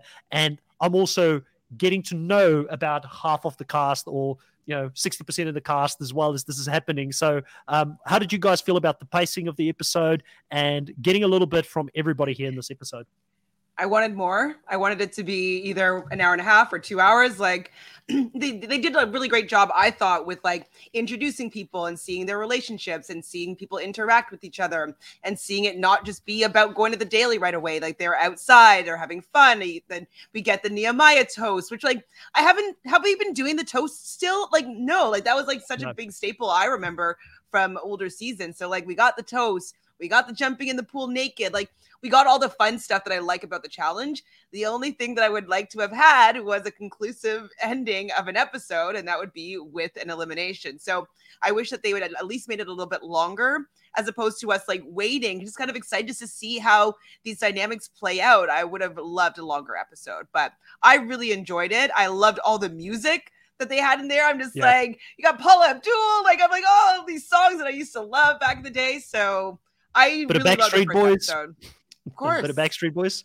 Backstreet's back. I loved it. I mean, they do an amazing job with their music selection every single season, and especially with All Stars. Yeah, because it's for us when we're watching All Stars, even if I haven't seen some of those earlier seasons, like I remember growing up listening to Backstreet Boys. I'll have to admit it here on this podcast, so it's forever on the internet now. But you hear this stuff, you Paula Abdul and all of this old school music, and it takes you back to where you were as a teenager listening to this music as well, which is pretty nostalgic. I mean, you can confess it all you want, because in high school, I bought an NKOT BSB album that had the best hits of both, and it was the most played CD I had in high school. I love this. I love this episode. I loved how long they gave everybody in the confessionals. I just wish it was like an hour and 15. Like, I know that they probably wanted to get us all reacquainted with everybody, how they are in their lives, where they at. Give us some people to root for, which I was very happy that they didn't try to rush anybody and everybody did get in a confessional. I just think that, and probably because of the elimination and holding back, they didn't want anybody to like lose their faves or have somebody leave so early on, but it's going to come sooner or later. And it's going to come probably very early on in next episode. So like, give us an hour and 15 or an hour long episode, just make it a little bit bigger, a little bit longer, and let us have the full episode, the full feeling of a full challenge, as well as seeing everybody get their camera time. But I can't wait for the elimination. I can't believe we're having to wait. There was a point where I was just having such a good time, and then all of a sudden I like looked down and I was like, oh, there is. We're at 38 minutes. This is going to end soon, and we're just coming back to the house after the daily. Yeah, it was so disappointing. I didn't look at the timer until end of the episode. I'm like, wait, Where's the elimination? Like, you guys are leaving me on this cliffhanger. Speaking of the truth here has got an interesting question for you guys to have a think about. Is there any challenges you'd never want to see on All Stars? Anybody from the current Big Brother? Yeah. But I think that's the easy. I think that's the easy cop out answer. Who else would you never want to see? I guess outside of the Fessy, Casey, Josh group on. You could probably put Amber B on there. A lot of these guys have not really been playing enough to be on All Stars in any case. But is there anybody else? But they could do All Stars like if it's like Janelle and Kaser and like people from back in the day. Like I'm here for reality All Stars. Yeah. Like the challenge All Stars versus reality All Stars. Like I'm there for that type of season. I think that'll be amazing. Can you imagine Dr. Wall? I would say, are you the one? I wouldn't want to see anybody outside of. I want to keep this as like challenge back in the day, real world versus road rules, as closely as you can possible, because I look at All Stars as OGs, which was how Mark kind of pitched the idea. And so I want to keep it close to the vest as possible, where it is just real world, road rules, and fresh meat for as long as we can until they're going to open up the floodgates. I mean, that's why they named it All Stars. It was catchy. It's more like inclusive with whoever they can bring in. So it's going to happen at some point. They did reach out to Tori, I guess, and Nelson was the whole thing. So, I mean, it's going to happen at some point, but I would like to keep it real world, road rules, and fresh meat for as long as humanly possible until they're finally going to open up the floodgates. Well, I totally agree with you, because those are the shows that I was watching that got me excited about watching real world versus road rules, the challenge. Like that's what it is. And so I was up in arms when they started bringing in Are You the One? I was like, they can't be on this show. Like it's not about I was so pissed, obviously, because I'm a purist. And so, like me, it might be a cop-out, but I don't like all these new shows coming into the mix. So, I don't want the Big Brother people. I don't even want the Survivor people unless we're doing some old school All-Stars. And it's like, the Boston Robs of it all. It's going to go back out there and play the challenge because he never got to play when he was 25 or whatever. So see, people are going to hate me for saying this. I don't mind. You hate Boston Rob? I forgot. No.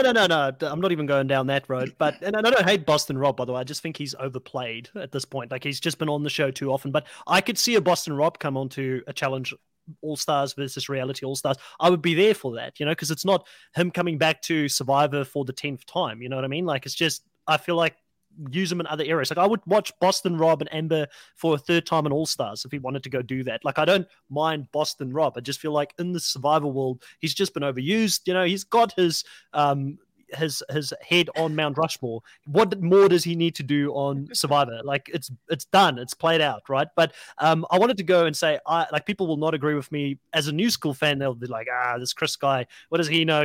But because I don't have that background with having watched Real World and Road Rules and where this comes from, I don't mind seeing other All-Stars that I've sort of seen in earlier seasons making their way over to the show, as long as they were big enough. One person for me and I don't want it to be just cop-out people that they're bringing in, but one person I do not want to see back, and I don't want to see, so to answer this question for All-Stars, is Camilla. I've got absolutely no love for her. Don't want to see her back on the show. So that would be my choice of a person that I've seen that I just don't care for. Again, Sam here does say that Lex, apparently, I don't know how true this is, Lex from Survivor has said that he would do the challenge. So that would be an old school Survivor there, Chantel. If he wanted to do, like maybe a Lex and a Johnny Fairplay. I mean, Johnny Fairplay's got some connections with he dated some of the Real World stars from back in the day. I think he might have actually even dated Katie at one stage. Katie? I don't remember Katie that. Cooley. I think so. Yeah. Oh, yeah. Bring Laurel. Absolutely. Bring Laurel, Sam. I would love to see Laurel on either. She could still probably hang with the people in the regular season. But I'd love to see Laurel back on the challenge. Any of them. All-Stars, regular, whatever. Who else do I not want to see? Where's Jordan from? Like, because he's rumored to be on the next season. Is Real World. Real World. Real World. Okay, cool. Okay. Yeah. And he's another person that could play on actual seasons and this season. And I mean, there's a whole bunch of people they could still bring back, right? That they haven't brought back at this point. Which I think this is like I want to bring this up, and it came into my brain because Real World had such a huge like moment in TV history.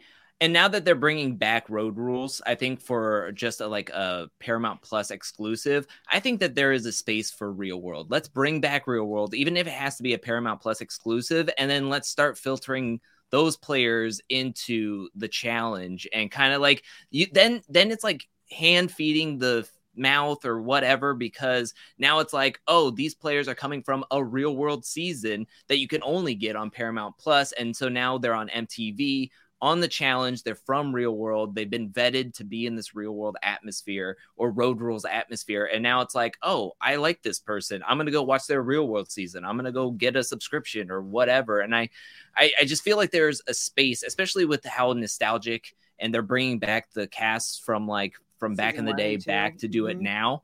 I think that it's a good point to try to hit it. And it's like, it can't be that hard to produce it. Like, it's just a whole bunch of people living in a house and walking around a city. It can't be that expensive. So I just feel like there's a space for it. There is a zeitgeist for it to exist, and that people would watch it. I would love that. And because I remember, like, even Corey was saying the reason why he auditioned for the Real World is because he ultimately wanted to be on the challenge. And that used to be the only pathway, was to be on one of those two shows. And so instead of like picking from everywhere else, create your new pool of people with content, so people be like watching, so they can see who these new players are. They're going to be coming onto the show. I 100% agree with you that it would be a way to kind of get that engine going again. I think that's what's really been falling apart. Like, you know, the wheels falling off the bus here is because they're realizing that the formula, it actually really worked very well. I was looking forward to see, like, ooh, who are they bringing from the most recent seasons of, you know, the Real World and Road Rules? Who are they bringing onto the challenge? That's what I was looking forward to seeing. And now it's like, oh, who from around the world has a lot of followers that they're going to put onto a season? And so it's just a little bit of a different kind of machine that they're building that I don't think is working. I think they should go back to what they used to do best and have those two shows, or two shows similar, and have that be their funnel.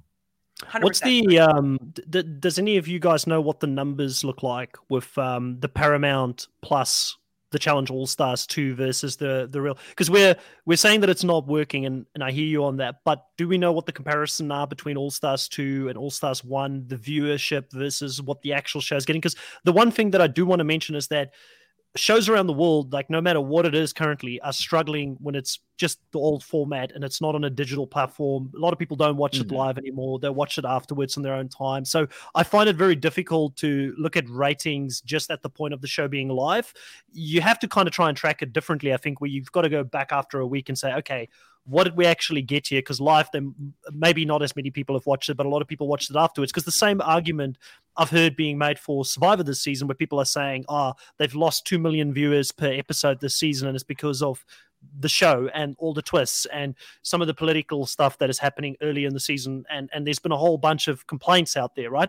But we've also got Survivor now on Paramount Plus, and it's more easily accessible to people who want to watch it at their own time digitally. And there's other ways that I just feel like watching at historical data on when a show was live is not an accurate way of making that. And I hear you. I'm not diminishing how the older fans feel about the show and the show that they loved growing up watching, and things changing. But it's just, if we look at the data, what does the data say? And I don't know if that makes sense as a counter argument, but you know, clearly something must be working for them, because they're still going down this road after so many seasons now. And I don't think that the challenge proper is going to change the way that they do things. I don't think they will go back to just having real world people on there. I think they will probably end up choosing some of these real world people to go over there. It would just make sense naturally that they would have an additional pool of people that they can take from.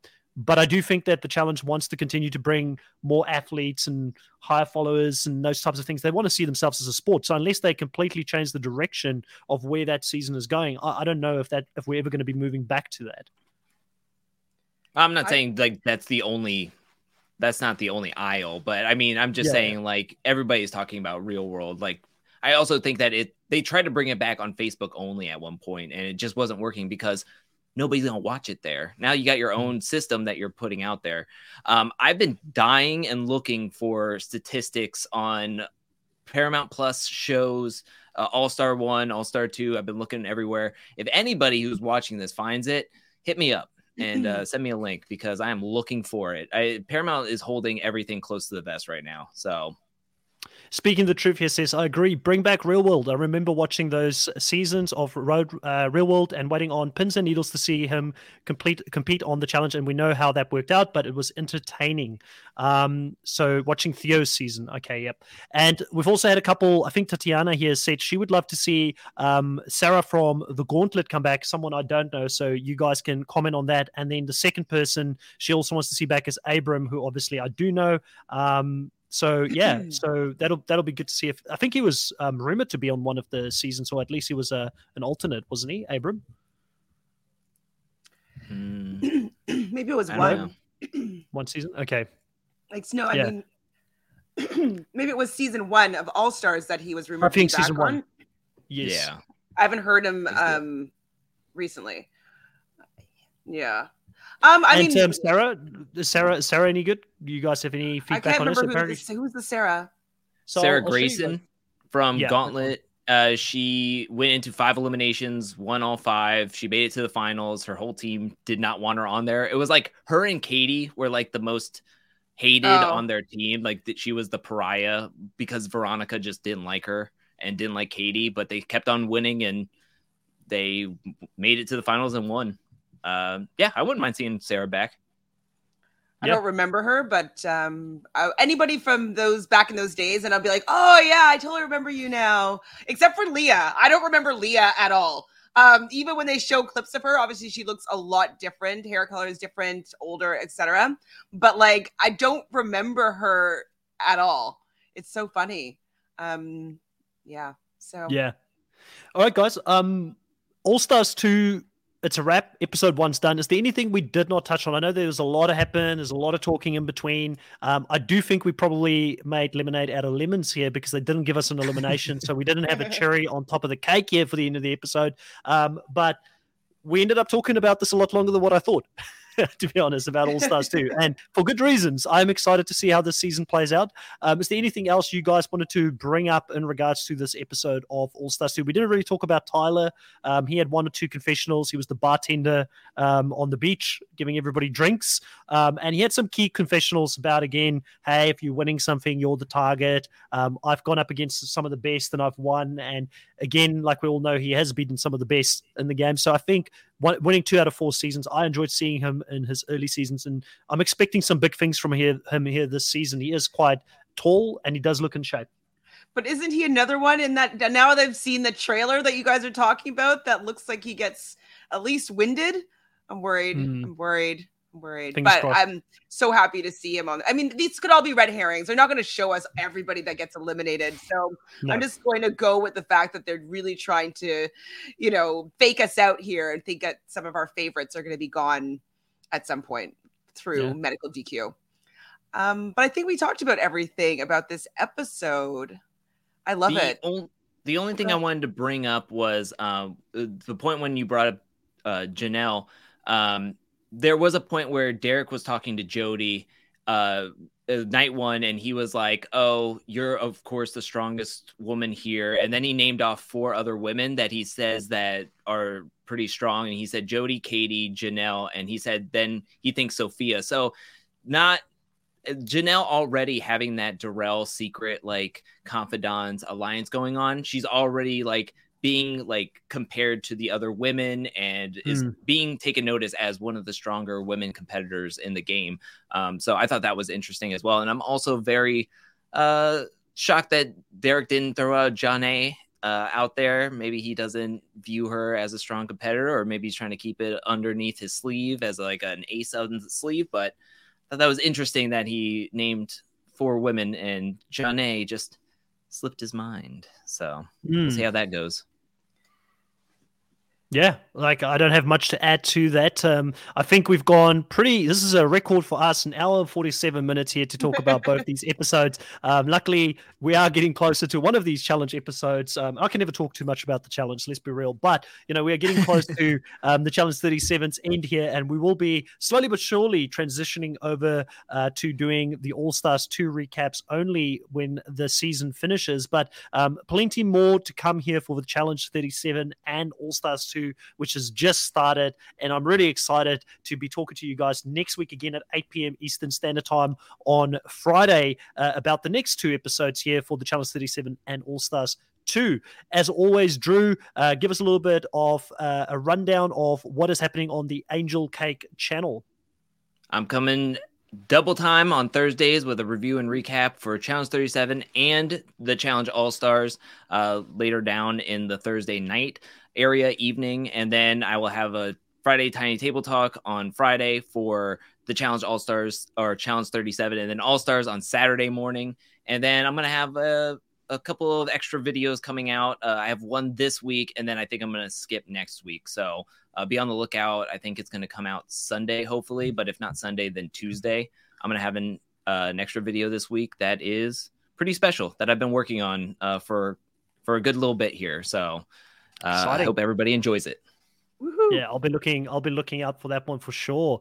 Chantel, what's happening on Reality Realness with 3 S's? Thank you for remembering the 3 S's. I'm probably gonna go live in like 10 minutes and go to talk about All Stars 2 just by myself, just kind of like getting my thoughts out about this first episode as well.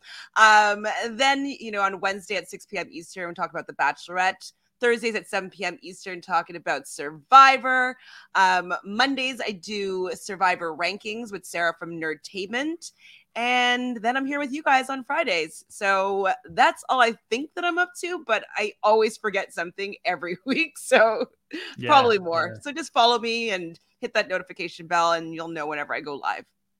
Great. Well, like I said, we'll be back next week, 8 p.m. Eastern Standard Time, to talk about the challenge, both 37 and All-Stars. We've also got the Survivor buffs each week coming out with a recap on Survivor 41, and that has happened this week. Some of the weeks they do have special guests. I didn't have time to see if they had one this week, but I know that the Godfather, Carl from David vs. Goliath, was one of their guests for last week's recap.